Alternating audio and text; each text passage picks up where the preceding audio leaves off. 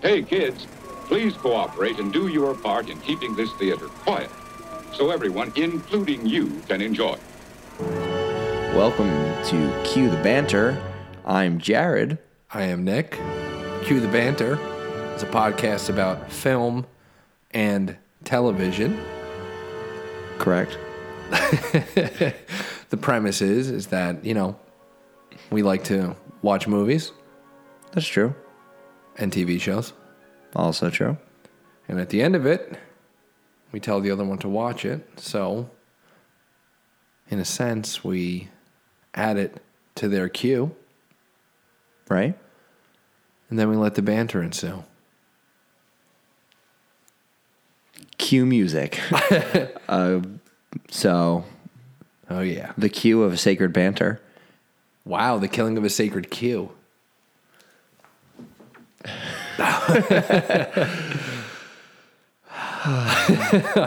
So, this episode, we're going to talk about Yorgos Lanthimos' film, The Killing of a Sacred Deer, which I added to Jared's queue at the end of the Take Shelter episode. Yeah. I have a question. Is this your favorite Yorgos Lanthimos picture? Out of the three that I've seen, I don't know. Have you seen any of the? Have you No, ever I haven't seen any of them. But I mean, you've told me. I think you told me the ending of Dogtooth, and you told me. And I've seen a clip of Dogtooth where she tries to get the tooth out of her mouth. So It's I brutal. watched Dogtooth in School, right? Yeah, it was in my cinematography class. We watched Dogtooth, and I don't know. Dogtooth had more of like a. I still talk about Dogtooth because it's kind of so strange and Weird. out there. Yeah. And I remember when it was done, you've been in film classes. Mm-hmm. When it's done and the teacher kind of goes, okay, what do you guys think? Loudest drink ever. It's okay, what do you guys think? And they go, oh, well, I like, and then you start that discussion. Yeah, of course. I remember when this was done and you get to the ending of the Dogtooth, not The Killing of a Sacred Deer. You get to the end of Dogtooth and he was like, all right, so what do you guys think? And everybody was just kind of what the fuck? Just kind of quiet and Right. trying to still process. And he was like, all right, go smoke coffee, whatever, clear your head and come back. And then we talked about it. So I think, you know what? I don't know. I don't know which my favorite one is. I think Dogtooth has had the most lasting impact because Right. at that time I didn't. Right, but by the time you watched The Lobster. Lobster and Killing of a Sacred Deer, you were sort of used to it. I was kind of in that, Right. how he made his. Yeah, because it's a very unique style, very different sort of feel to his movie. It's very offbeat. Yeah, which Dogtooth is not in English. Okay, It's a Greek film, right. which I will say I did see recently that they were trying to do an English remake of it, Oh, okay. which I think is a fucking terrible idea. Because I don't think there's anything that you should change in that movie that would make it any better. Right, but I don't know. It doesn't really seem like a movie that needs to be Americanized. It's not like the premise of that movie doesn't really seem. It's very much a indie movie that probably won't sell a lot anyway to an American audience. No, I'll see you just to a mainstream, just to be right? fucking mad at it. Right, it's not going to sell that much to a mainstream American audience. Because you just look. Depends on look at The Lobster and The Killing of Sacred Deer. I don't know the numbers on it, but I doubt they were huge. They weren't huge box office hits. No. So No, I don't no. see why. Oh, let's make a worse version of this movie. Yeah, let's take Dogtooth and let's make it worse. It's no, just leave it as it is. I don't know what you get. It's kind of like that whole thing with we're gonna do Memento. It's leave Memento alone. There's no reason to do a remake of Memento. Right, and I was thinking because yesterday we were watching Raiders of the Lost Ark. Yes, we were. in the movie theater for Father's Day. And I remember just a lot of the time I was like, okay, because there's always been talk of them rebooting that and doing it, with, Chris Pratt playing Indiana Jones or something like that. Yeah. And I was thinking, while I was watching it, I was thinking of who could possibly who would be a good person to play Indiana Jones. But I was, for the most part, was just thinking you don't need to do a remake of this movie, especially watching it in the theater for the first time. There's no need for a remake. If you're gonna do it, just do something different. Right. So yeah, I don't know the idea of doing remakes. So is consumed sort of mainstream Hollywood to a point where some of the movies like you don't need it. Like, yeah, I can see, okay, let's remake. Obviously, it wasn't a great movie, but let's remake a movie like Ben-Hur where we can have, we have better special effects, stuff like that. But still, obviously, that wasn't a success. But there's some, like a movie like Indiana Jones, you watch that and you're not like, there's never a point where it's like, oh man, I really think that they could do like this, a visual, an update, an improvement on the visuals. No, there's no need for it. I mean, there's like a scene where he's obviously standing and it's not lightning and thunder and it looks fake. Okay, but that's the only thing that looks weird. But I don't need a sort of, I don't need an updated version of that. You know what I mean? Yeah, no, I gotcha. Okay, so Dogtooth, they look at it, they go, okay, this is a film that was, people have obviously seen it. Mm-hmm. So I think it's different because it's a foreign film, so they're trying to make it American. Just watch it with subtitles. Right. And it's American. You don't, you know what I mean? I think some of this strange stuff in the movie works better as an American watching this foreign film. Yeah. Something like Memento to me is just where we want to try and make money somehow. Yeah. Because I think the whole trick with Memento, like once you see it, you're like, okay, that's Memento. That's how this movie works. That's what makes this movie work here. When they remake it, they're either going to do the same thing that you're going to see, or they're going to do something stupid as they try. And you know what I mean? Like, but it's different. And I just don't understand it. No. Yeah. So I mean, remakes. I think it works in some scenarios. In others, it clearly doesn't, and it doesn't. Like Dogtooth came out in like 2003.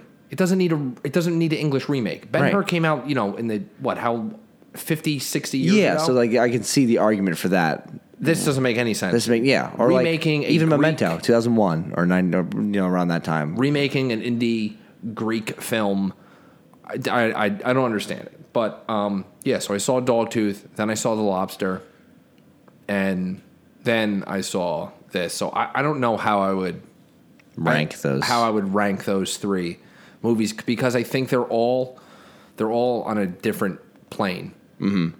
They're all very strange. They're all kind of put you in a offbeat, different dystopian reality in a way. Yeah. But kind of with this, like, this is a reality somewhere. Right. You know what I mean? It's a reality where there's always something that's off.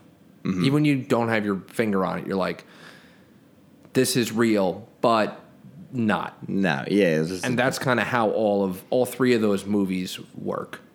Right. So with Dogtooth, it's about this family. The dad has taught his children. Each word, like, words mean different things to them than it does. Yeah. So like they don't learn about the outside world. Right. And he kind of keeps them in like this gated in kind of little community thing. And the whole thing is you can't leave until you lose your Dogtooth a second time, which, like, you don't ever lose it. But yeah, that's the whole thing. So that's the concept there. Whereas Lobster, it's Colin Farrell's character needs to find a soulmate. He goes to this place to try and find a soulmate, and the whole agreement is that if you don't find a soulmate within 30 days or whatever it is, then you're turned into an animal of your choice. Right, and he's the lobster. So there's so like in there's the people trying to find each other. Then on the outside of that, there's people that you're not allowed to be together. But so it's not like futuristic sci. It's just like, here's the regular world, but shit is strange now. Here's a weird concept instilled into this world. And, the killing of a sacred deer sort of has that too. I wasn't actually sure because I knew what The Lobster was about just by seeing trailers for it. Yeah. I didn't really know what this was about going into it. It's a little... Yeah, the trailers didn't give you much. Yeah. So I was intrigued just watching it, just going into it, not really knowing what was going on and what was supposed to happen, and just seeing, okay, what is this movie going to end up being about? And then, we'll get to it, but there is one of those things where it's, it's a normal world, weird sort of world. Yeah, but there's a normal world that's just... But there's a supernatural concept that's Yeah, it's kind of. Yeah, I part mean of it. that's what I mean. Is it supernatural? Is it? It's just a Right. Yeah, I don't know if supernatural is the right word, but it's not, like our reality. So I mean, we have Colin Farrell. Quite the opening shot. It's like the open heart surgery. Oh yeah. It's awesome. Yeah. But it's another kind of like it's a quick jarring, which is then, so Colin Farrell is Stephen Murphy. He's a, heart surgeon. Mm-hmm. So you start with the heart surgery, and then you kind of have him. He's just walking through the hospital. Yeah. In like these weird Kubrick-esque shining, following shots, like robotically walking down long, well-lit hospital corridors. Yeah, I love those shots. The shots in the hallway. There's a couple of them throughout the movie. Yeah, and it's like, I mean, you kind of have that, like, the music's kind of like like, Yeah, I don't it's know. weird. It's like one note. It's not, you're like, okay. But the second time I watched it, I mean, I saw it the first time, but the second time I was like, wow, these are like a lot of the way the camera is. It reminds me of like when you follow Danny through the Overlook Hotel and The Shining. These kind of just like, and you're kind of like, okay, here's a character. I mean, that's really your introduction is like, he's walking with his, I think he's with the anesthesiologist. Which is Matthew, played by Bill Camp. Of The Leftovers fame and of The Night of. Yeah. And probably a bunch of other things we've never seen before. I believe, is he in? He might be in Midnight Special, which is a Jeff Nichols movie who we just covered and Take Shelter. I believe he is in that. And that's where they have that weird conversation about the watch. Right. Where it's like, I got a watch. Oh yeah, I've been meaning to get a new watch. Oh, I got a new band for the watch. Yeah, and they're talking about what the pressure can withstand. Yeah, for no reason. Like, or just like, oh yeah, what's the waterproof up to what? Oh, up until 70 meters. Oh, 70 meters. I've been meaning to get a leather band for it. Like like most of the conversation in this movie are all robotic. Yeah. And that's kind of like, that's even the thing where you're like, okay, this reality's weird. Mm-hmm. Very like, oh, yeah, okay. it's offbeat. And after Colin Farrell leaves there is when he goes and he meets with Martin. Martin, played by Barry Keoghan. Of Dunkirk fame. Correct. I almost said Interstellar fame, but whatever. Of Dunkirk fame. A complete 180 turnaround from his Dunkirk character. Yeah, completely different. Yeah, so, he meets him and they're kind of talking and He gives him a watch. he gives him the watch. More watch. And- more watch stuffs. Which they don't really go into. There's no reason for it. You don't know who Barry is. No. Martin. The kid, Barry you don't know? Keoghan is the actor. Yeah, you don't know who Martin is, what their relationship is, but Which it's like really, it's like weird. Like it's very like kind of uncomfortable. Yeah. Like I remember watching it, I'm like, what is going on with this kid? Like Yeah. why are they, and of course when they talk, it's like, oh, why thank you very much for this watch. It's very nice. Thank you for all that you do for me. And you're like another robotic conversation. So there's like no emotion in any of these conversations. And I have no idea who this. yeah, who he is. But I think what he's talking to him, he's like, I got you the metal. He's like, talk about the band. I got you the metal band. He's like, I might get a leather band. Which somehow goes back to the metal leather band conversation. Yeah. A lot of in-depth talk about watches in this movie. About watches and bands. Yeah. So that's when he goes home, right? Yeah, and it's dinner with his family. Yes.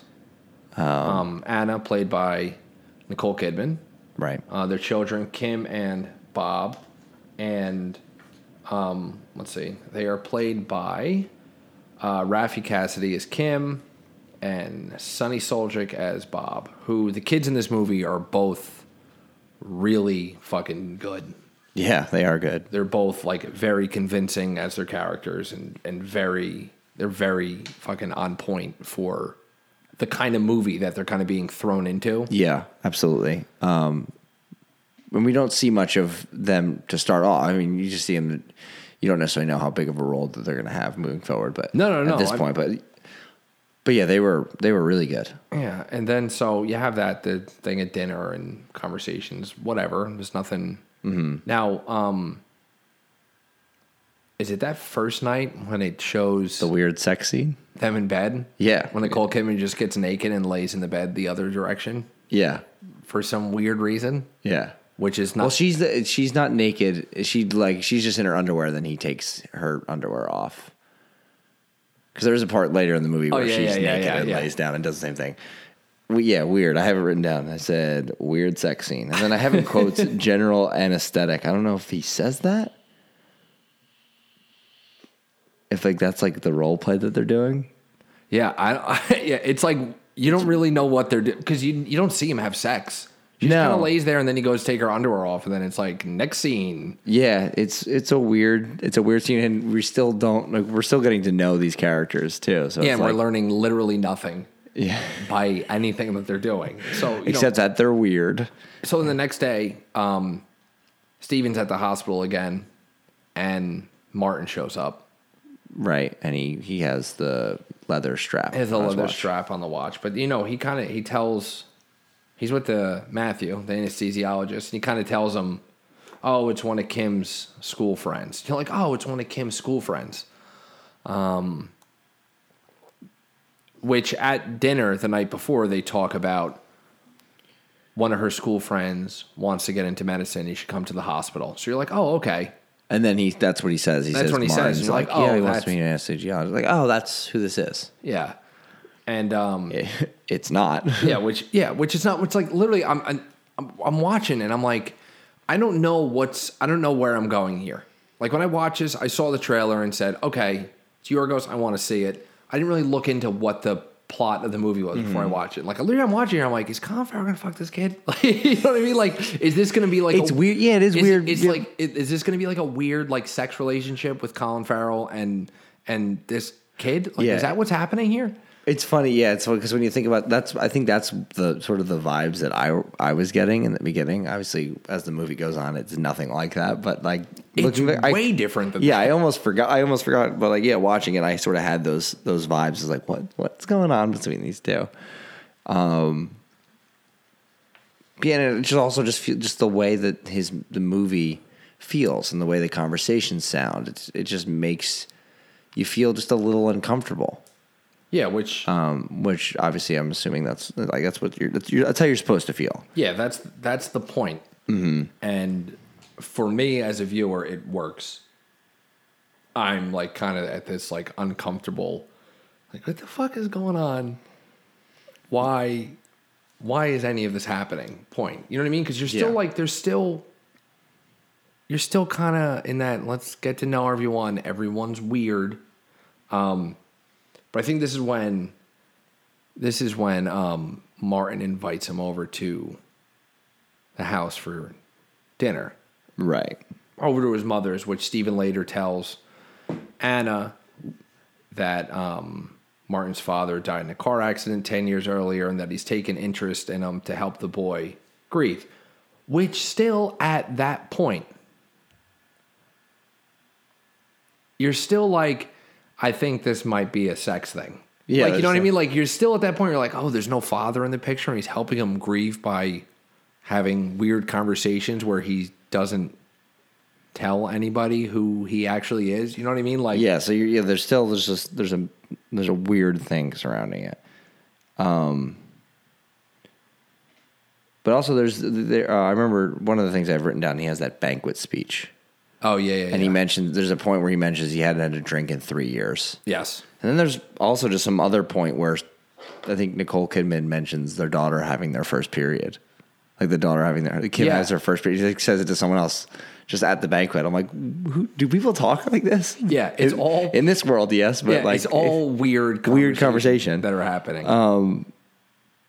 Yeah, and then Martin and Steven are walking and talking, and Steven asks Martin to come over for dinner. yes, they go to Steven's house first. So now when he comes over, that's at the point there you're like, oh, this isn't a school mate because the kids don't fucking know him. no, yeah, And that's when he shows up and he has like these, gifts. yeah, for it's everyone. like weird. Yeah, what did he gave? It's a music note for Kim. Bob is,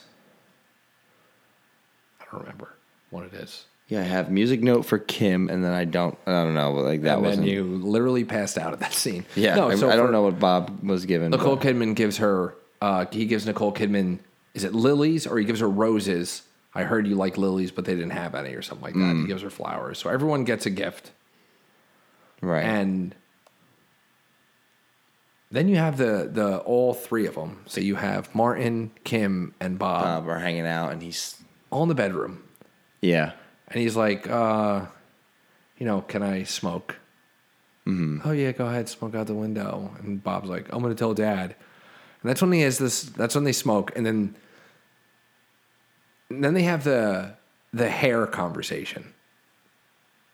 Which is do you have hair on your chest yet or something like that? And he's like, oh, yeah, I have a little bit. He's like, oh, what about your armpits? And he's like, yeah. Oh, well, can I see it? And he just says, oh, sure, like it's a normal. I guess it's a normal thing. Yeah, it's like he kind of shows him and he's like, oh, my dad has like way more hair than you. Or, my dad has 5 times as much hair as you, which is weird and uncomfortable that it's 3 children having this conversation. So once again, it's just like weird. You're still trying. For me as the viewer, what Yorgos does really well is like it makes it hard for you to grasp onto the reality that the story is happening in with each of his movies. Yeah, but like in this, you're trying to like, why is this normal? Like you're trying to find the normal spot in this, and it's hard to get that connection to what is normal about anything that you're seeing. Yeah. And in this, I mean, the one thing that you really don't really know why it is the way it is. The one thing you do understand is Kim is interested in Martin. That you pick up on. They go for a walk, and then he has her sing to him. Oh, I love that scene. Yeah. I love when they go for the walk. It's a great shot, too. Yeah, it's a slow shot. She's up against the tree, and she's singing... Dun, dun, dun, dun, dun, dun, dun. Yeah, that's... Dun, dun, dun, dun, dun, dun, dun. What song is that? I have no idea. Light it up, up, up. Dun, dun, oh, dun, yeah. Dun, burn. Yeah. Right. I'm gonna light it up, up, up. Dun, dun, dun, dun, dun, burn. Yeah. Burn. Because she's in the choir. So she's singing for him, but it's still this like another awkward, weird scene. Because she's not great. She's not great at singing. No, she's really not great at all at singing. She's just about as good as I just was. Yeah, absolutely. But that scene I love, and that's when they come back, and he's like, "Oh, where'd you guys go?" And it was, "Oh, we just went for a walk." Mm-hmm. Weird singing walk. So after they have that dinner, Martin he invites Steven over to have dinner with him and his mother. His mother, played by Alicia Silverstone, Batgirl. Wow. So when he goes and he has dinner there, which is... Well, then there's also the scene he's in the parking garage and he sees Martin. And then he calls him. He's like, "Did you come visit me at the hospital?" And he's like, "No, I wasn't there." That's when the anesthesiologist tells him, "I saw Martin in the parking garage." Right? Yeah. Well, no. There's a part you see him driving. And he looks over and he sees him. Oh, is there? Okay. Yeah. And he calls him and he denies being there because he brings it up when he goes over. He's like, "Did you visit me today?" And like, "No." And every time he comes, he kind of says to him like, "Hey, let me know. I would hate for you to have to come here while I'm in surgery and wait all this time." Which, as you're watching, you're like, he just doesn't want anyone to fucking see that this kid keeps coming to the hospital. Right. So still, you're at that point where you're like, is there a relationship thing going? Yeah. You're still like, well, I don't know what's he doing here? Yeah, and then I mean, this scene with the dinner is where you sort of realize that it's not like that because... Yeah, it's like you want to watch a movie. They end up watching a movie, and then he in the middle of the movie. It's Groundhog Day. And then he's like, I'm tired. I'm gonna go to bed. So it's just him and his mom watching Groundhog Day. And then they're sitting there and she talks about his hands. And how beautiful they are, and it's weird. And then what? Is that what she like? That's when she grabs his. That's when he punches the mic. That's when he punches the mic. That's when she grabs his hand and starts kissing him, and then starts sucking on his fingers. Yeah. And then he doesn't move right away, and then he does, and he kind of gets up and he leaves like rather politely. Yeah. Oh no, I must be going now. Weird. It just like leaves. There's no like, why are you sucking on my fingers? Yeah. Why are you blowing my hand? Yeah. You know what I mean? Which Colin Farrell, I will say in this movie, dynamite hair and that fucking beard is a 10 out of 10. Yeah. It's a good beard. It's a solid beard.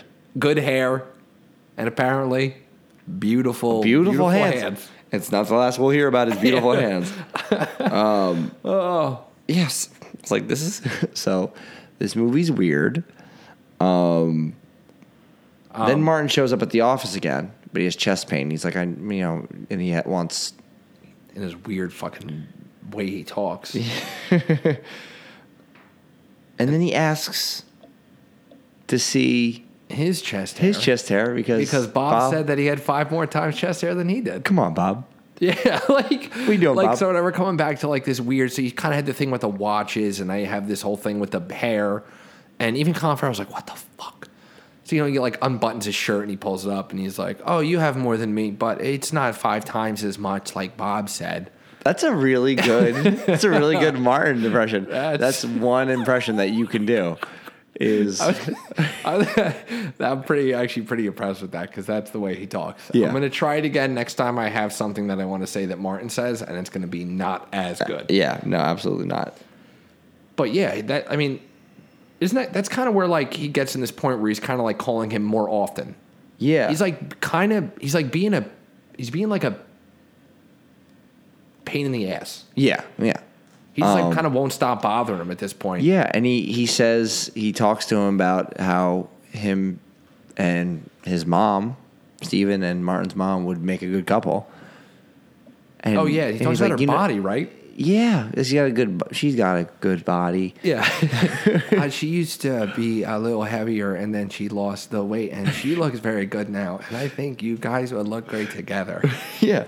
And then there's this. It's really good. I enjoy it. It's really good. Also, the next scene or the next part, you see him. He's at the diner and he calls him, and he's like, "Hey, like, can you come meet me here? I'm at the diner." And he's like, "I can't. Like, he's like, I'm busy." I think he's at the diner as a robot. As a robot. No, that was on point there. Yeah, but that's true. He's like, he keeps asking him, "Can you come meet me?" And he's like, "No, I can't. I have surgery," or he can't meet him for whatever reason. He's like, "Oh, please, could you please come over here? I really need to talk to you and really need to see you." And you're like, okay, it's not.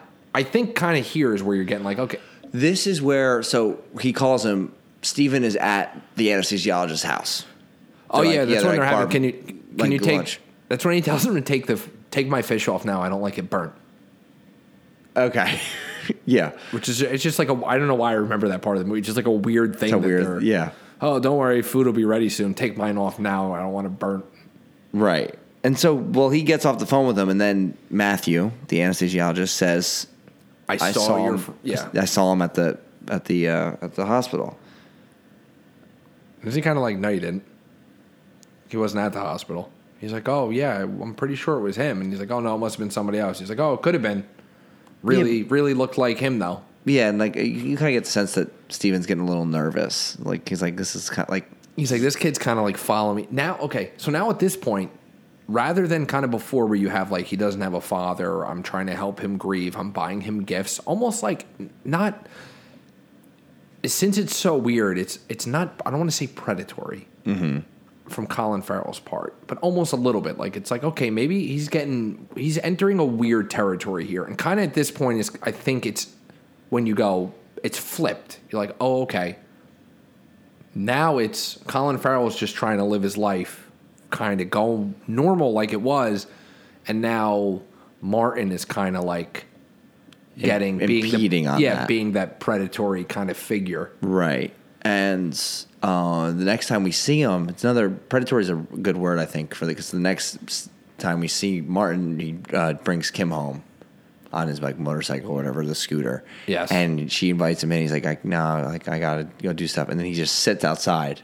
Is that the scene at night on the bike? Yeah. When they're riding on the bike? Because that shit is gorgeous. With Yeah. Kim on the back of the bike holding on to him, and it's that like weird, eerie music and the way her hair is kind of... I love that shot of the scene. Yeah. That whole little...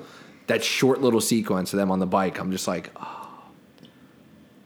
I think it's cool. I think it's beautiful. Yeah, there's some really good shots in this, which, I mean... this is the only movie I've seen of his, but he's a very visual. He's a strong visual filmmaker. I mean, there's a reason you watched one of his movies in your cinematography class. That is true. Also, the teacher of that class, his name was Byron Karabatsos, also Greek. Oh, look at that. So probably a little biased. Towards the movie. Hold on. The cinematographer for this movie was... Jesus, come on. It was Jesus. Jesus did the cinematography Really? of this movie. It's Thimios Bakatakis, which I'm saying wrong. Thimios Bakatakis. It's the guy who also did Dogtooth for him and also did The Lobster. La Lobster. And it looks like a bunch of other movies that I have never heard of. Fair. Either way, he is very good with... It makes sense that he has that same cinematographer to kind of build that kind of like that world. Without picking up your phone again, what was the name of the cinematographer? Thimios Bakatakis. Which I feel really bad that I'm saying it wrong because he's extremely talented. And this is a movie podcast. We should be more respectful. So at this point of the movie, I still don't really know where it's going. No, and then until the next scene. Which... The one thing which I forgot we should bring up is kind of the relationship that Steven has with his kids. Yeah. At one point when he's at home, he kind of has the conversations about Kim, you walk the dog. Bob, you water the plants. You water the plants. Talks about the mom not feeling good. And Nicole Kidman was like, "Oh no, like I did them." Like, or like she would like, "Don't let your mom do them. She's gonna do them." But she's gonna do them, but don't let him do them. And she already did them. But that's when he has the whole thing about like, Bob, we didn't get your haircut. Yeah, you get your haircut. Why have you even got your haircut yet? Which is weird because Bob's like 8 years old. Right. Maybe not 8, 10, whatever he is. But it's like. Yeah, and then Bob had a reason, like he was waiting for something, for after. Yeah, there was a reason why he was waiting. Right. But it was still like this kind of very like he's very stern with Bob. Yeah. Way more so than Amy. Kim. Whatever. It's a 3-letter word with an M in it. Close enough. What was the name of the cinematographer of this movie? Thimios Bakatakis. I don't even know. I know Thimios is his name.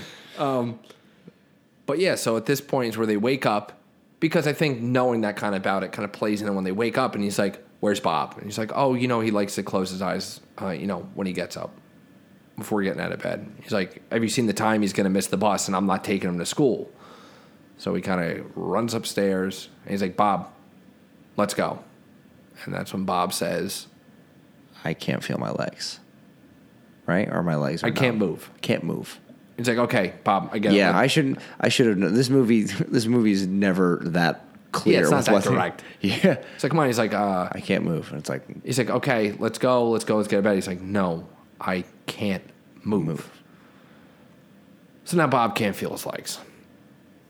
So they take him to the hospital to have tests performed on him to try and figure out what is causing this problem. Right, they go to a neurologist. Yes. And they say everything is fine. Just have him rest for a little bit. And Yeah. everything's going to be fine. And then he walks out. Yeah. They They go down the escalator. Yeah, which is an awesome shot. Yeah, Just the aerial, this from the ceiling From up down, top, looking down on him, and then just as the camera's above him, they get to the bottom of the escalator. Bob collapses. Yeah, again. his legs give out. But then the neurologist says again, everything is fine based on their tests. Which is weird because now you're like, okay, now you're adding something else into this because you're still trying to figure out what is going on with each of these people. So now you have the thing with the legs, with Bob not working. And so that's when you get Martin coming to the hospital and demanding to talk to Steven. Demanding. Yeah. Tells him, like, you're going to talk to me. Yeah, he's like, not right now. Like, obviously. I'm in the cafeteria. You know what I mean? Like, it's like, get up here. So that's when Steven and Martin now, when they're sitting with each other, this is not that weird friendship anymore. It's the complete opposite of a friendship. And now you kind of get what is going on. Well, yeah. With everything. Mm-hmm. This is where you finally sort of figure out. This is where, okay, like now we know what this, because I obviously didn't know what the movie was going to be, where the movie was going to go. But what Martin tells Steve. He tells him that he blames him for his father's death in the failed surgery. Right. So he didn't die in a car accident. He died on the operating table with Steven as the surgeon. Mm-hmm. He tells him, like, straight up, I blame you for the death of my father. And then he explains to him that he has to balance it out. Steven has to balance destroying his family by killing one of the members of his own family. Yeah, and if he doesn't, then they'll all die. Yeah, and so he gives them a list. There's 4 stages: paralysis of the limbs, refusal of food to point of starvation, bleeding from the eyes, death. Those are the 4 things that we've obviously seen. So we're already at the paralysis of the limbs with Bob. And it's kind of, he kind of goes like, no, you're not getting it. And he only has a few days to decide. Yeah. And he has to, and this is not, this isn't, I kind of like that it's one of those things where it's not you have to kill yourself or your whole family dies. It's kind of like, no, there's no, if you kill yourself, your whole family still dies. Because this is not about me getting back at doing to you what happened to my father. You're going to have to ruin your family the way you ruined mine. Yeah, so you're going to have to live with that. Right. And Martin's kind of like, I've already told you. You're running out of time. First it's going to happen to your son, then your daughter, then your wife, and then they're all going to die unless you make that choice. Right, and he has security escort him out. This whole time he's been polite to Martin.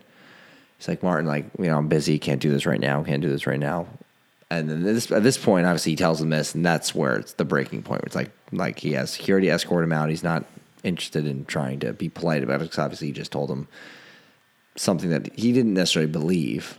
Yeah, but then that's when he goes up to the room and Bob won't eat. Yeah, Bob's refusing to eat, and he has donuts, and he says, "Okay, have a donut." No, I don't want one. No, you're just saying you don't want one because you think that we don't want you to have one. Like, yeah, you can have one. Like, it's totally okay. Nicole Kidman's like, he doesn't want one because she doesn't know this part yet, and he's like, no, he wants it, and that's when he takes the donut, and he's like on top of Bob, and he's shoving a full cakey donut into his mouth, and Bob's like not having none of it, completely refusing, which I mean, at that point, anybody would refuse, but completely refusing it, spitting it on the floor. Right. And it's kind of like that first hint that, like, okay, Colin Farrell, Steven, he's starting to be on shaky ground here. Yeah. He's kind of, you could tell that, okay. It's really starting to affect him, yeah. Yes. And I mean, at that point, we've seen paralysis of the limbs and refusal to eat. So obviously, you're going to start you're going to believe what Martin is saying. Yeah. So then they have, they're still trying to run tests on him. Yeah. And then you go to choir practice, which is a great wide shot of. Right, but actually, there's another scene before that, which is I have written down here, and it's kind of weird. Okay. It is Martin and Kim. They're hanging out, and he asks her if she's on her period, and then she takes her dress off, and then he leaves. When they're at the house.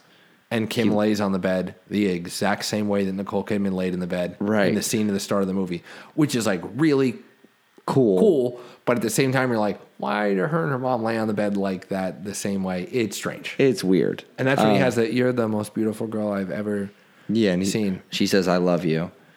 And he's like, deuces. Peace. Yeah, Verder just leaves. Like, what? Peace. So we go back to the hospital. Bob's nothing detected with the tests. Still won't eat. Then someone brings up the psychosomatic disorder that suggested that's what it could possibly be. So that's when he tries to take Bob for a walk. And that's when he's like forcing him to walk. That's when he picks him up and he's like, okay, Bob, come on, let's go. Which, Like, he's like, Bob, if you tell me now, I won't be mad. Just tell me. It'll be okay. but like, remember, he's dragging him in the hallway and like dropping him. And Bob's like hitting the ground and you're kind of like, oh, that's real shitty. But then again, at the same time, you're like, okay, this is almost like, listen, dude, you need to fucking walk. There's no way that this shit is actually happening. And then he's kind of realizing it, and then he's on the ground. He kind of has that conversation with him where he's like, okay, let's play this secret game. Yeah, I'll tell you a secret. I'll tell you a secret, your darkest secret. You can tell me yours. And it's kind of hoping I'm going to tell him a secret, and then he's going to go, oh, Martin told me to do it. I'm fucking around kind of thing. Yeah. And so the secret that Steven decides to tell is about jerking off his drunk dad while he's sleeping. Yeah. Because he talks about like, oh, when I started masturbating and I would ejaculate, not a lot came out, and I thought something was weird and something was wrong with me. So one day my father, who would drink, was asleep, and I went in and I reached into his pants and I grabbed his dick and I jerked it until he ejaculated all over the sheets. And then I went to bed, and I've never told anybody that. Now what's your secret? Yeah, it's Which, like, at that point, if like I'm trying Bob to like just like die, right? That's it. Bleeding eyes, Bob's dead. Roll credits. Yeah, that's it. Kill me now. But that's Happy Father's Day. yeah. Which that's one of the things you're like, oh wow, that is okay. Fuck, dude. Like, you know what I mean? Come on, Yorgos. Yeah, it's one of those things that where it's like, all right, but that's kind of the. You're just like, all right. It's almost at this point of the movie, it's like, You're like, of course. Yeah, that's that makes the sense. secret. That makes sense. Within this realm of like this filmmaker's mind and the kind of shit that he's done before, it's like, okay. Who thinks of this stuff? Like, that's what, like, that's what happens, and it's like, what the fuck, dude? Like, come on. So come on, man. So, then after that, Choir. then we go to the choir, which is that great wide shot of the choir singing. And slowly what moves in, right? Moves in, kind of. And I knew, right? I was like, you're like, oh, it moves in, and I forget the song they're singing. yeah. Was it Silent Night? I don't. For some reason, I always think it's Silent Night. And Silent Night. You also Hateful thought Eight. Take Shelter was in Texas. So.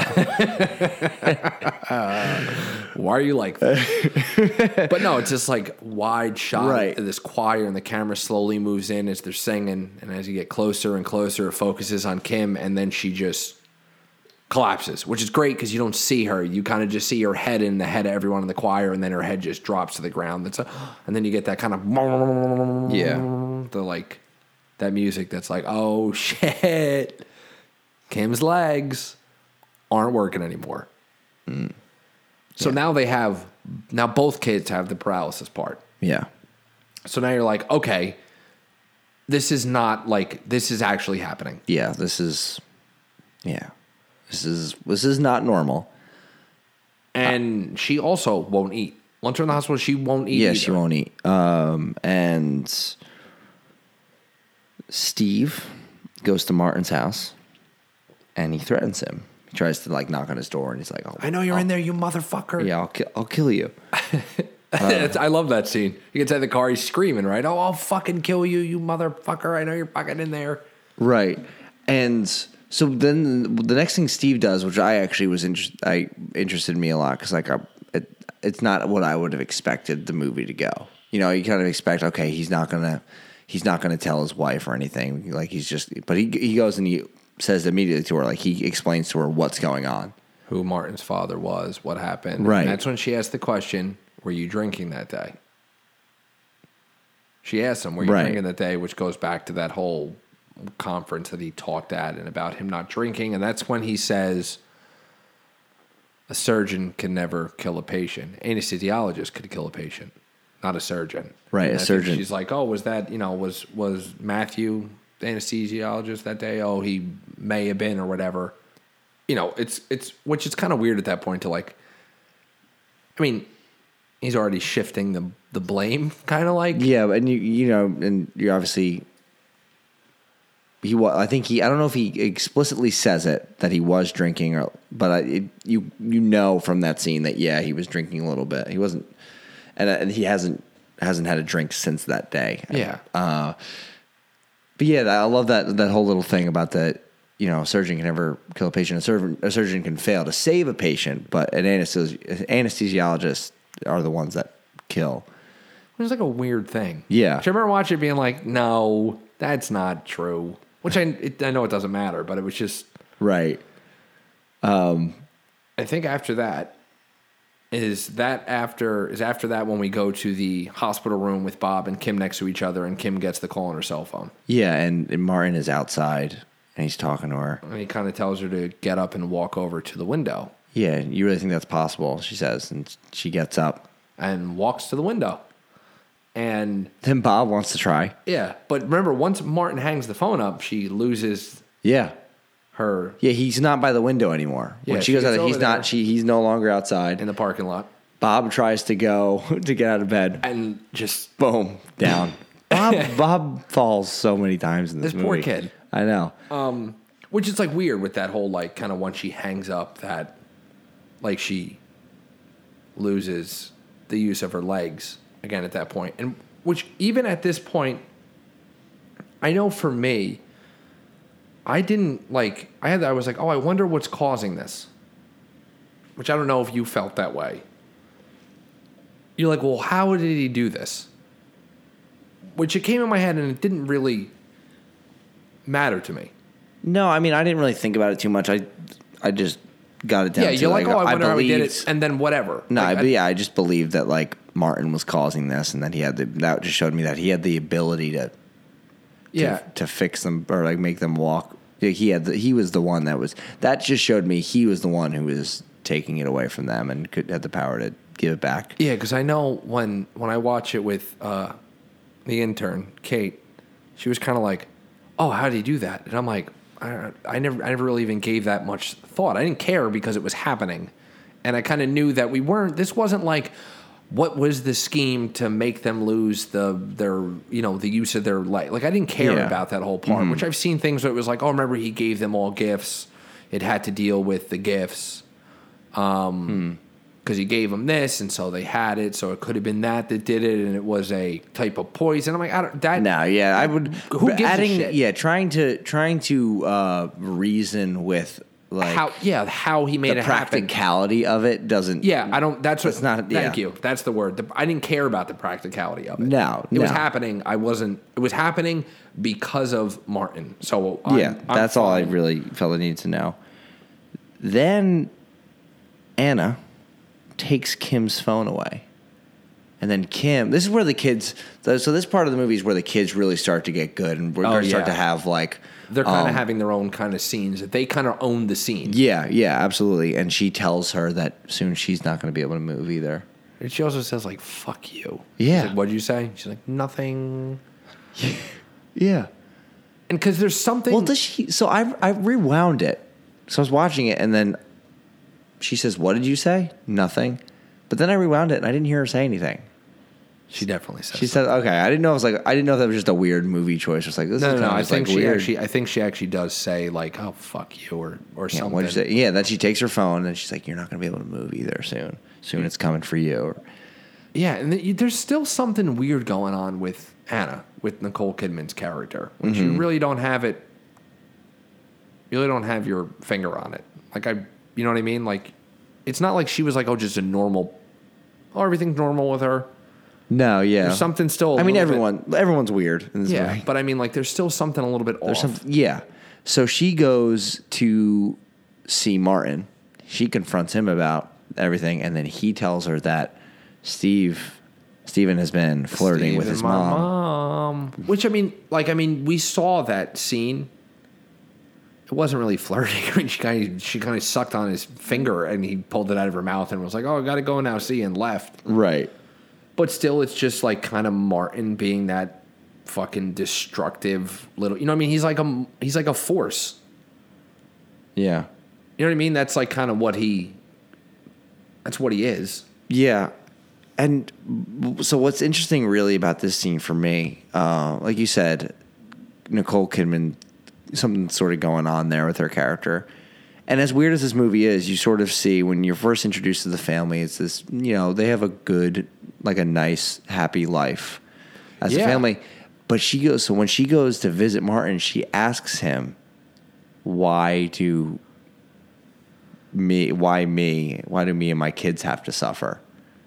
And that's when he said, it's the only thing I can think of that's close to justice. Yeah. But like the fact that she even asked that, it's like, wow, you really just throwing Colin Farrell under the bus here. Yeah. She's not. You can see that this family is not, because at the beginning it's kind of like, oh, nice family, you water this, you do that, blah, blah, blah, blah.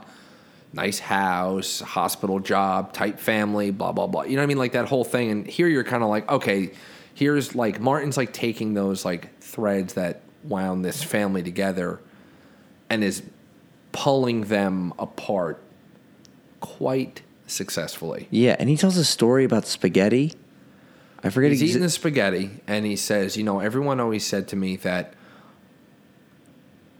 I reminded them of my father the way I ate spaghetti.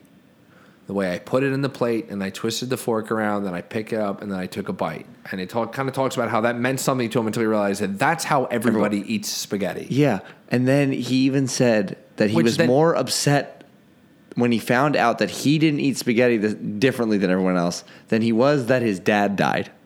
Yeah. He says that. He says he was more upset about the spaghetti thing than his dad being dead. And the whole time he has this huge plate of spaghetti and he's twirling the fork, and then it's like, it's just like gross. Yeah. It looks like, you know what? It's weird. Because I remember I'm looking at it, I'm going, that looks cold. You know what I mean? That's a cold plate of spaghetti. That's how you know this kid's fucking. That's your review. That's your review of this movie. Some real cold spaghetti. Yeah, right? Like, I mean, if everything else he did wasn't twisted enough, cold spaghetti on top of it. Yeah. Then. Yeah. So we know. Yeah. Then Anna goes and talks to the anesthesiologist. Right. And she wants some information about the night that Martin's father was killed. Yeah. And to do that, she offers him something that she didn't get when they were over for lunch the one time. Yeah, or something like that. Like, I owe you the thing. And it's like weird because that thing is a hand job. Yeah.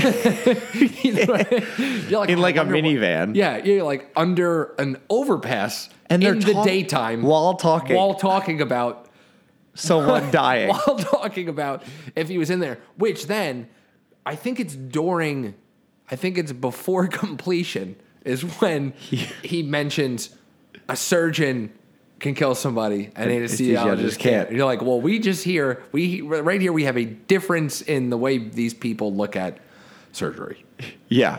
We have a different belief system when it comes to these two partners operating on their patients. Mm-hmm. Then this is where she calls Steven out on, I guess, basically blaming him for this entire situation. So they bring him home, right? Well, yeah. Oh, yeah. So they come home and the hospital. There's nothing else the hospital can do. Yeah, they've done all these tests. There's nothing they can do, and they end up having to just go home. Well, at home they have the tubes that they're feeding them through, and then Anna and Steven fight over the situation. He starts throwing just plates everywhere. I love that scene when they're in the kitchen and she's like, well, why don't you do something? And he's kind of not believing that it's supernatural. And that's when he's like, oh, we want me to do something? Oh, well, perfect. I have cow's blood right here. Didn't I just have the cow's blood right here? Oh, wasn't there pubes of a virgin or something like that? Remember, he's like, oh, are they in this drawer? Oh, look at that. No, they're not. Are they up here? And the whole time he's tearing the whole kitchen up, looking for all like supernatural, almost like, oh, let me make this mixture of this thing, and tears the fucking kitchen. But I just love that whole scene when he's like looking for like the pubes or whatever he's talking about. Yeah, it's great. Like, oh, are they in here? Oh, of course they're not. Yeah. Maybe I put them in this drawer. Like someone like that's where you would store them. Yeah. I mean, and so it's like it's like the most emotion we've seen too, because everything's very robotic, and even the way he talks is still a little bit robotic, but you can see how frustrated he is by the situation. But she did say to him, do something about it, and he does. Yes. So that's when doesn't he come and wake her up? Yeah. They go downstairs and Martin. He kidnapped Martin. Martin is tied to the chair, and he beat the shit out of him. Oh yeah. Rightfully so at this point. Yeah.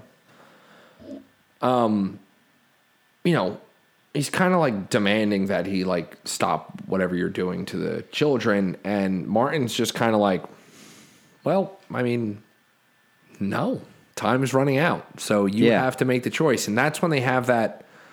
It's so gross. Is that when they have the where he bites himself? Oh yeah. Ugh. Because doesn't he bite? Yeah, he bites Colin Farrell's like, now we got to be the same, and he goes and bites bites into his own arm like so viciously, and spits it out, and then spits the piece of like flesh that he bit off of his own arm on the floor. Yeah, and he's just none of this is doing anything. Right, this doesn't affect him at all. Martin's just like, oh yeah, we're going to have to decide on which one of your children you're going to kill, or they're all going to be dead. Yeah, and then but the next scene is awesome. Again, from the kids, it's so Kim, who's now taken up smoking. Yeah, in the house, right? In the house. In her wheelchair. And she looks at Bob, and, this is where she tells Bob that he's going to be the one that Dad decides to kill. Yeah, they're going to choose to kill you. Which, again, it's another moment where it was kind of like, wow. Kim, come on. Anna man. first is like, why do we have to suffer for what my husband did? And Not really back. Like, Bob, you're done. Not looking so good for you, bud. Yeah, and I know. It's exactly. You're like, is that when she has the conversation when she asks him once he's gone, can I have your MP3 player because I keep losing mine? Yeah. Yeah, because she like borrows it earlier on. She's a real like piece of shit at this part. Yeah, of the real movie. Like I B-word. understand they're going through this kind of like crazy thing, but she also still for some reason has this she like loves Martin still. Like that whole kind of bond between them isn't really broken, even though that like all of this is his fault. What's happening to them? Absolutely. So Bob, now completely nervous about what Kim told him, goes to he cuts his hair. He cuts his hair himself, and he's sitting there, and he's like, "Hey, Dad, I cut my hair. Like, I'm sorry it took so long." He drags himself across the floor into the kitchen, and that's where Steven is. And he's like, "Hey, Dad, I cut my hair. I'm so sorry. You're right. It was really hot. It was long. I'm so sorry it took me so long to cut my hair." And now you're like, "Oh wow, Bob believes her," and now he's trying to like let me try and be a better kid. Yeah. Because, I mean, I think that kind of also ties into like when in the beginning when Colin Farrell was very rough with him. Yeah. But still, I had the idea where I had gotten the idea where, Steve, Kim says this to Bob, but like that's completely ridiculous. Steve isn't going to kill one of you. Yeah, he's not going to do it. Like, it's not going to come to that. Like, don't be ridiculous. Like, and also at this point, the kids don't know that they have Martin in the basement, right? And it's also like she's just being a asshole. Yeah. But the next scene then is Steven going to the school and talking to the teacher or the principal or whoever and asks which of the kids are better. Yeah, and it's like... So now you're starting to see... So maybe... Now you're like, oh, wow. He's kind of like... I think he's maybe thinking about this. About killing his kid. And he's like, the kids are fine. Everything, outside the she's good with science and math. He's good with literature and history. Yeah, I mean, nothing out of the ordinary. If anything big were to happen, we would have told you. And then that's when he brings up that she wrote a great paper on Iphigenia, which I hope I'm pronouncing that right. You did practice before. I did look up how to say it. Now, what was the cinematographer's name of this movie? Oh, shut up. So Iphigenia is, it's part of like Greek mythology. Mm-hmm. So like kind of the basic of it is like, the Greek leader Agamemnon, while preparing his fleet to sail to Troy, accidentally kills a deer. So there's kind of where you get the killing of a sacred deer. In a grove that's sacred to Artemis, the goddess of the hunt. She punishes him by foiling his fleet's plans. Destroyed, he seeks help from a seer who tells him that to turn the tide, he must sacrifice his daughter, Iphigenia. He at first refuses, but as the situation grows more, dire, he starts to reconsider. There's different versions of how it ends. In some versions of the myth, Iphigenia herself catches wind of the gods of man and pleads with her father to sacrifice her life, this whole kind of thing. So, I didn't know that when I watched it. Mm-hmm. I looked it up afterwards, reading, articles about it. But I think it's kind of cool because it also, it's an offhanded comment. All he does is, she wrote a paper and they loved it. And then when you look it up, you bring up, okay, there's the killing of a sacred deer. This kind of has a mythology to it, it's a great attention to detail. Yeah, I something like that. Which is really cool, really nice. Which, I mean, I don't know if it's next how much further it is, but there is kind of a point where isn't she talking to him and talking about like, just kill me? I think she goes to Steven and is like, Bob's so young, blah, blah, blah, this whole... Because at some point she flips from it's going to be Bob to, it's me. Like, you know what I mean? She does. Yeah, you kind of think, like, maybe she's trying reverse psychology. Like, let me, maybe if I do that, like, he'll end up not wanting to do it. Which, they also have the conversation about, like, the kids have the conversation about, the basis of it is, who do they like more? And Bob's like, they bought me a piano. It's going to be here in 2 weeks, because they talk about, he's in his piano lessons. He should have his own piano. So now it's like, they like me more. So now it's kind of like turning almost between them into this like weird kind of little competition on who's not going to die. Right. And it's Steven's thinking about it. He asks like, which one is better? When he asks, and he goes meets with the person at the school, and the guy says like, that's a hard question to answer. I can't really answer that for you. There's no easy decision for Steven to make, obviously, in this situation. We also have when Anna kind of says to him, okay, killing one of them, that's like clearly the only option. Right, yeah, we can have another kid. I'm young, we can have another kid again, which you're like, oh my God. Like, Nicole Kidman. So I'm thinking there's this point where I'm watching this movie, and I'm thinking... Like, because I try to put myself a little bit in that situation. So, like, say it was our family. Say mom and dad, like, say something between, like, mom and dad had to deal with this. And I think a good mother would want nothing more than to sacrifice herself to save her kids. It would be weird to be like, you know what, listen, I'm still young, so no matter which one we choose. No mother would ever say, maybe let's kill one and then we kill. Yeah, we'll just kill one, it'll save the rest of us, and then... Yeah, so like... We'll just have another kid. I mean, what are you going to... Nicole Kidman's kind of fucked up in this movie. Yeah, she is a little bit in this movie. But yeah, like... Yeah, cause I was thinking, I was like, okay, like if this happened to my mom, I know my mom would be kill me, save the kids. Because that's what a good mother would do. And Nicole Kidman doesn't, first of all, doesn't back up the husband, doesn't back up Steven at all. No. Why us? Why do we have to suffer for? And then, hey, let's kill one of the kids. Yeah, I can have another kid. Mother of the year. Yeah. Then she gets naked again and lays on the bed. The same way her daughter did. Right. And then he goes to bed. He just ignores her and goes to sleep. Yeah, that whole thing is weird. Mm-hmm. Like, I don't know why she does it. I think it's like cool visually when you see it. Like, it's a cool looking shot. And then I think I like when the daughter imitates it. it makes it stranger.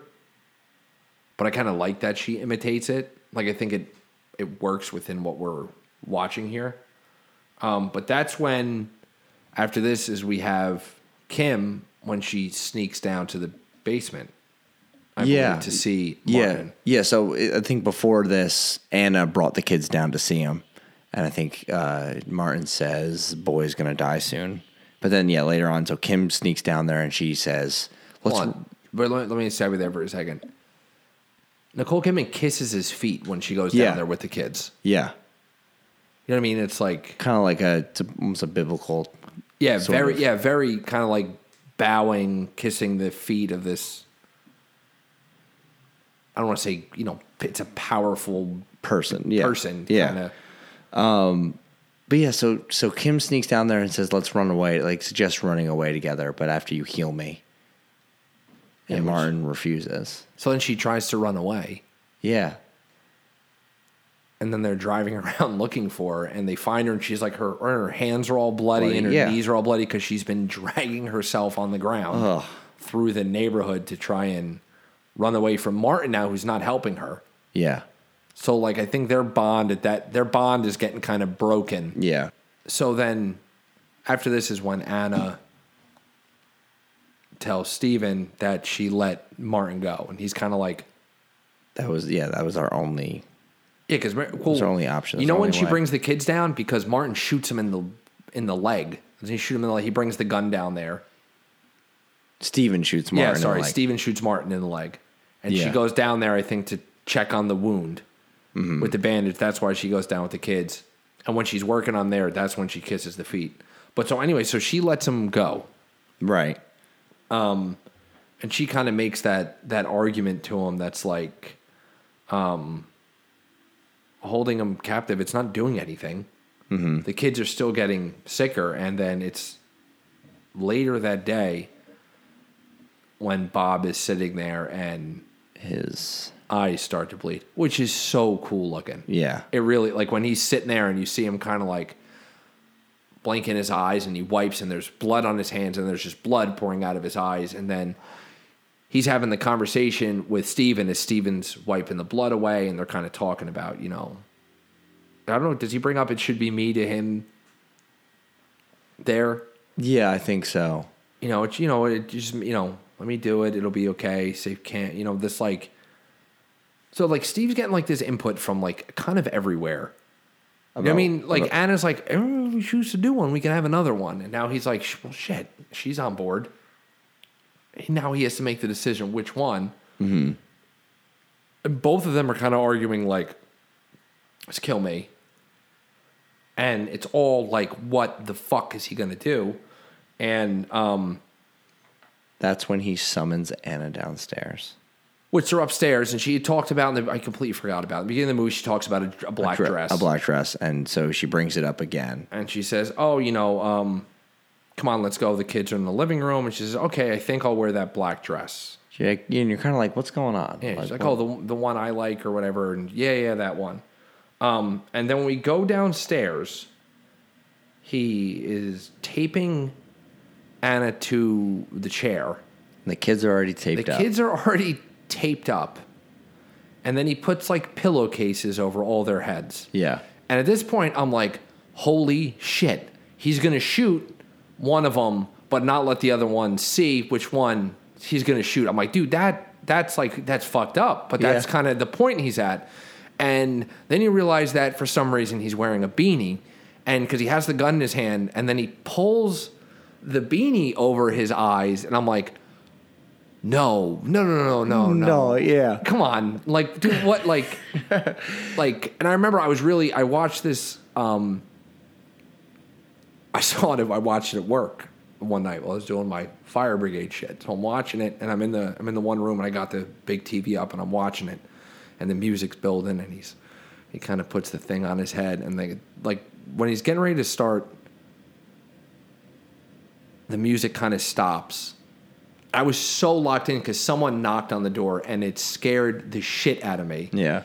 But like I was really into this like scene. Like this had all my attention.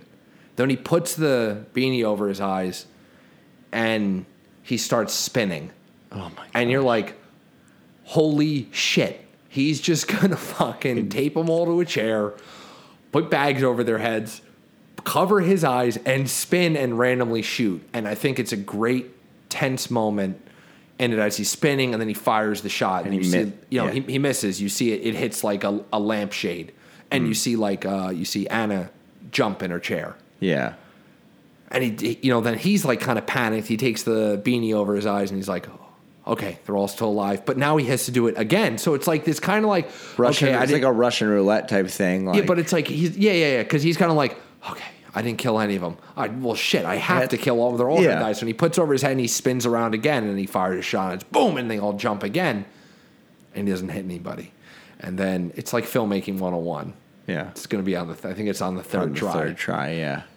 So he pulls the thing over his eyes again. He turns and he shoots, and he hits Bob. Poor Bob. Right? He hits Bob, and you kind of see the bullet go into the couch, and then Bob starts bleeding, and then he kind of uncovers his eyes and looks and sees the blood starting to pour out of the front of Bob, who's now taped, like attached and tied to the couch with this like hood over his head, just like lifeless little kid with the blood coming out of him. And it's weird because you're like, oh, fuck. But that's the solution. Right, that was the only way. That fixes the whole problem of the movie. Yeah, because they were all going to die if he didn't do anything. Yeah, it's rough. Because Bob is probably the least cynical, the nicest one. He's the most innocent character. He's the most innocent out of all of them. Yeah, completely. Everything about him. Yeah, because, Anna has, there's, a weird thing with her, and then the thing with the anesthesiologist. There's weird shit about it. Not saying that any of these characters are deserve to die. And then but Kim's like, you're going to die. Yeah, she gets, real bitchy towards him, and she's, taking Martin's side until the point, even while, she's paralyzed, she's still taking his side, knowing he did all of this. Yeah. And then Bob's just kind of Bob just kind of wants his dad to love him and accept him. I cut my hair for you, Dad. You know what I mean? He's trying, the things that he has to repent for, in a way, or he didn't get his hair cut or water the flowers. You know what I mean? That's way less than what the other characters were doing. It did, in a sense, wrong. So, you have that, and then they don't tell you the amount of time, but later the family is visiting the same diner where Steven would go with Martin. They all sit in silence. It's kind of like this blaring scores playing, and it's really gorgeous. They kind of sit in silence, and then Martin comes in, stares at him. They lock eyes with him. Kim eats real quick, and then they stand and they leave, and Martin watches them as they walk through the door, and then it ends. That's it. And that's what you get. Yeah. You know what I mean? It doesn't... It kind of, here's these people, here's this conflict. This conflict is now resolved in a way. You know what I mean? And, when you see them at the diner, it's, kind of weird because it's oh, you know what? They're continuing on. They're still a family. They're still getting on. They're still getting along, this whole thing. But, at the same time, to get to that point, what they had to do is, really...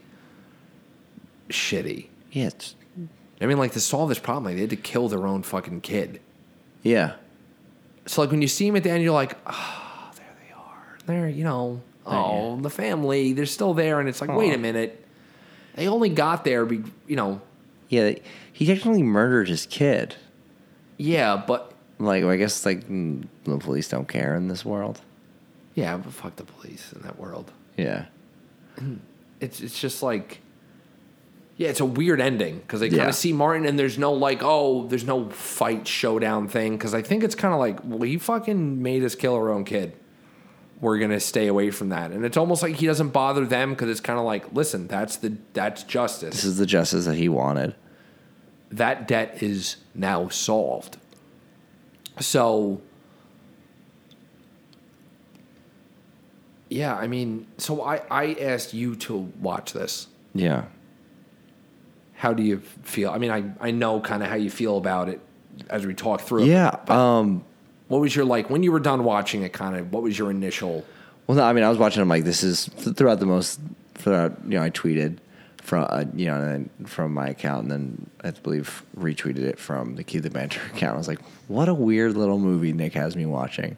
Yep. But I enjoyed it. I was thoroughly intrigued throughout the entire thing. You know, like there wasn't a point where I was like, okay, I'm kind of bored with what's going on because it's a slow movie. Oh yeah. But it's not like an in your face like no tense thriller. But it is tense. It is tense. You know, I enjoyed the direction in the movie just because it's a very unique directing style that he has. So he has a overall aesthetic. Yeah, so I enjoyed. I was impressed with that. I think once you watch The Lobster and Dog, once you kind of have those, you sort of get. You're like, okay, like this is which is probably other films because I think he's directed 12 and written 8 of them. I've only seen 3, but even within those 3, well, right. I mean, he's had the 2 are the more the American, English mainstream. Other ones like Dogtooth isn't even, like you said, isn't even in English. I really enjoyed it. I mean, that final sequence of him spinning around doing that. That's a big payoff. Yeah. It's one of those. That's something that sticks with you. That's a sequence. That's a scene that will stick with you. It's like, there's weird movies that don't have that sort of pay. Like the payoff is the most important thing. That's a memorable scene. I think I'm always going to remember that. Yeah. Just movie for that scene and what it does. Now you told me to add it to my queue. Yes. So like, it's a tough one. It's a tough one for me to say, okay, hello people who listen to our podcast, you should totally watch this movie. Not that it's not good. It's an excellent movie. I really enjoyed it. But this is a hard movie to tell other people to watch. This is one of those movies you tell people to watch and they watch it and like, why did you tell me to watch that? Which is kind of funny because at work, I've told a coworker to watch this movie. Okay. And I was like, oh, you and your fiance should watch Dogtooth. Should watch The Killing of a Sacred Deer. And I'm like, oh, is that the movie with I'm like, yeah, just watch it. And she did. She's like, oh, we watched that. I'm like, what do you think? She's like, that was weird. But there was no like, because I know it is one of those kind of movies that's like, there's going to be people that just don't like it or they can't get into it. You know what I mean? Right. Any of that. But no, it wasn't a total, oh, I hate this movie. It wasn't a total failure of it was not a cue suggestion. Yeah. Which is good. Yeah. So, I mean, I think, because, it is slow moving. So I do think that, like, I think that ending is really strong, the way that scene's done. It kind of builds up to this, like, where you're like, okay, they're trying to figure out how to get out of it. And then literally to get out of it, it's just literally, okay, the 3 of you have, it's all down to the chance of survival. No matter what they've done, it still leads up to it's all to chance at this point here. So I think that even say there's times where you get kind of confused and you're not given enough, and maybe it might slow down for some. That the way that this movie closes out with that scene with his eyes covered spinning, I think that kind of, when you get there, it's worth it. Absolutely. That's the way I look at it. Like if it had a weaker ending, which that's easy to say. If the ending's weak, the movie's weak. But I mean, because the movie kind of builds itself strong here. That if that ending didn't work the way this one does, I think this movie could easily be a complete failure without kind of that. Right. There needs to be a payoff with this type of movie, and there was, I think. And like I said, that final sequence is something with the type of movie, because this is bold filmmaking that he does. It's not normal by any means.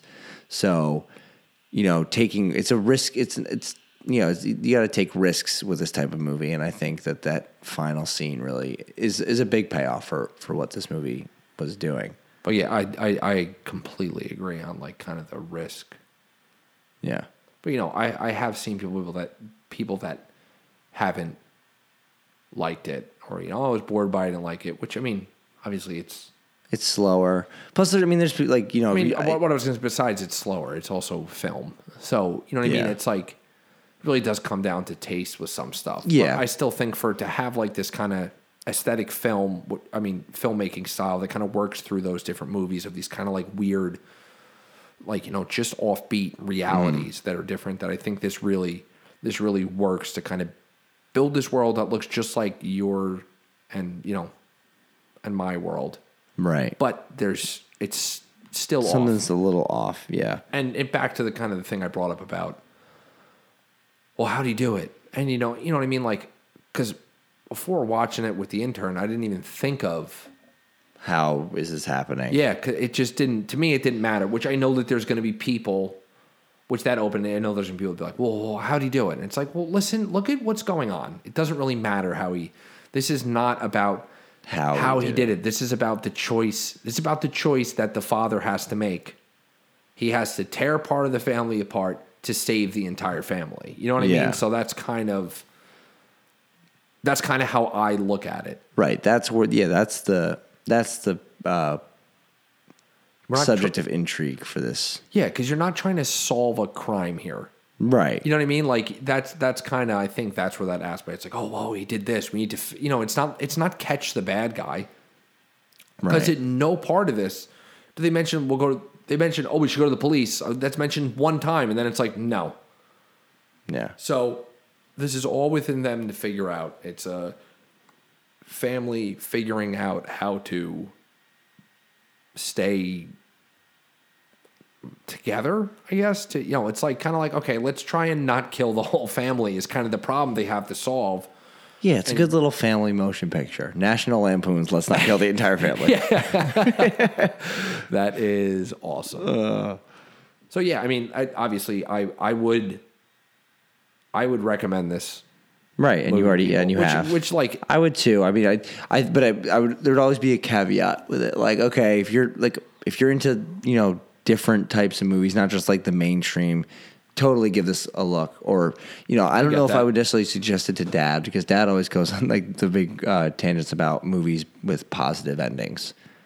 It's like, because Dad wants to go. Some people, people go into movies. Look, real life is kind of sucky. I want to be taken to a happy place. So there's some people who go into movies that way and like want a happy ending. Which, that's Dad. Yeah. He's kind of like, oh man, it's got to be like this. I didn't like it. And I'm like, what?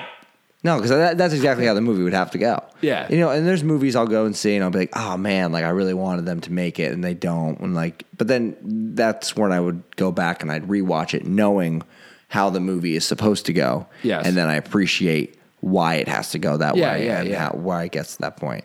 And this would be one of those movies. If I watch, I'd probably like this more a second time watching it, just because understanding where it goes. I get that because I've seen it twice. Right, and I watched it myself, and then I told Kate, the intern, to add it to her queue, and she did, and I watched it with her. Right, because if you're watching this movie and you're not hoping for the family to figure it out and get everything solved, then obviously, not in terms of what the movie needs, because watching it from what the story needs, that type of perspective, it needed to go this way. He needed to kill someone at the end of this movie. Yeah, that's what he had to do. That's what have made this movie good, like different, whereas, say they solve it at the end. No. This movie wouldn't have been nearly as good. But obviously, when you watch the movie, you don't want him to kill poor Bob. I get you. But when the movie's done, it's not, well, that's like, you go, people, oh, it's not reality. I want a happy ending. When I watch it, I'm like, well, you know what? It's not reality, so it can have that ending with no ramifications in the actual world. Like, right. You know what I mean? I almost look at it, I would rather have people be shitty on screen forever than in real life. So, you know what I mean? So that's because you turn the news on and it's like always, you get like the worst shit ever happened, and that's reality. Mm-hmm. You know what I mean? I'd rather have happy news, terrible people in movies than, not saying that people that want happy endings want shitty news. But do you know what I mean? Like, this is, you watch a story like this where you can actually get into it. You can kind of get a grasp of these characters. You know what I mean? Like, you can kind of, you try and put, every time I watch a movie, a lot of people do this, probably the majority, and if not, you should try, is you put yourself in this person's shoes. So kind of like you said, as you're watching, wow, You think in our family dynamic with how would this react to? You kind of put yourself in that thing. So even when you go, oh, I don't know the answer, you don't have to know the answer because it's a fucking movie.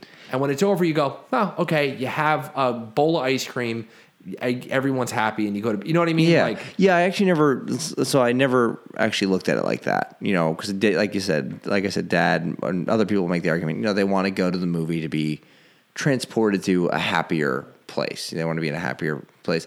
But what movies provide you with the opportunities, you can watch a shitty situation like this and not necessarily feel bad about it. Yeah, that's what I mean. You can feel bad about it while watching it, but then there's no ramifications, like you said. Yeah, I can watch. Yeah, I can watch a family fall apart and have Colin Farrell shoot his son, and it'd be okay because it's a movie. Yeah, when the credits roll, I go, wow, it's pretty weird, and it's fine. I don't have to. You know what I mean? It's not like, because when you watch on the news and it's like, oh, a string of local robberies. It's like, well, I better lock the car and the door and make sure this is put away and that. You know what I mean? This, I go, oh, it's a movie where they're robbing a small neighborhood and shooting everybody. And you're like, oh, that's terrible. Could you imagine that happened here? That would be scary. And then it's over and you go, well, we're going to go to bed now. You know what I mean? Yeah. So, but yeah, I would obviously I already have recommended it to people. To multiple people, yeah. Oh, you should watch it. Even if it's someone, that's like, I might just tell them, just give it a try. Right. Because it's different, but watch it. Like, it's good. Yeah, because I would, I always say, I feel like sometimes too much with movies, people kind of put themselves in a box this is the kind of movie I like. And, they almost make it an absolute. I don't like anything outside of, you know what I mean? It's right. My crusade for people to watch more Westerns. You know what I mean? Kind of like this thing that's like, oh, no, I don't like that. And so, well, how do you know that you don't like an entire genre of movies? Even for me, it's hard for me to get into say something like The Hobbit. Right. Fantasy films. I know people have problems with those. And it's like, okay, that's fine, but the only person missing out on a great film is you at that point. You know what I mean? So, sometimes I would just recommend it, give it to someone, try something different. You know what I mean? I almost look at, these kind of movies like food. Oh, I don't like this kind of food. Right. We ever had it like this? Try it, because it might open your eyes to a whole new horizon. I don't like fish. Oh, well, you should try this fish. Try this fish that's made with this. You know what I mean? Oh, wow, that's good. And you know what I mean? Then your whole horizons are open to something new and different that you are not used to. Yeah. So interestingly enough, it's more about food rather than movies. But so Nikki went to Australia in February, and Nikki doesn't like ketchup, but they don't put sugar in ketchup in Australia. So it's more So tangy. she went there and tried it there, liked it. Now she likes ketchup here. Yeah. It's a weird, no. That's exactly what I'm what I'm saying. Yeah, try it this way. I always think about seafood. Oh, I don't like seafood. Oh, well, have you had mahi? Right. That's that's I like mahi. Now I like more seafood. Try fried flounder first. It's it doesn't have too much of a strong taste. Then you kind of broaden your horizons to these whole things, which is how I was. Now I love pretty much all seafood. And that's kind of the way I want to look at it, with movies, where it's like, should I? Yeah. So should I watch this movie? Yeah, it's his style's an acquired taste. Yeah. But it's worth it once you get used to it. You never know if you're going to acquire it or not unless you actually give it a try. Exactly. So this would be one of those strange ones that I would probably recommend to more people. Mm-hmm. This would be a weird one that I would recommend to more people than I think other films that are made in that realm. These kind of weird films here. Yeah, I'd say so. I'd agree with that. So, don't forget to subscribe and rate and drop a review.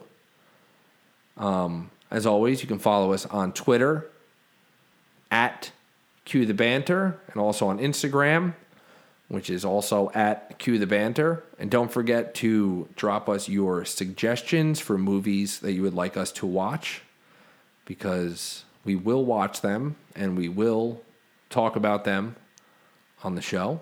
In our segment called At 2Q. Such a smart play on words. I know. That's what this whole show is. Yeah, and I think it would be cool to get more people involved in it. So, if there's a movie that you saw that you kind of want to know how we would feel, or if it's a movie that you just want to know how anybody feels about it, let us know and we'll watch it. We'll do an episode on it. Yeah. So until next time, signing off.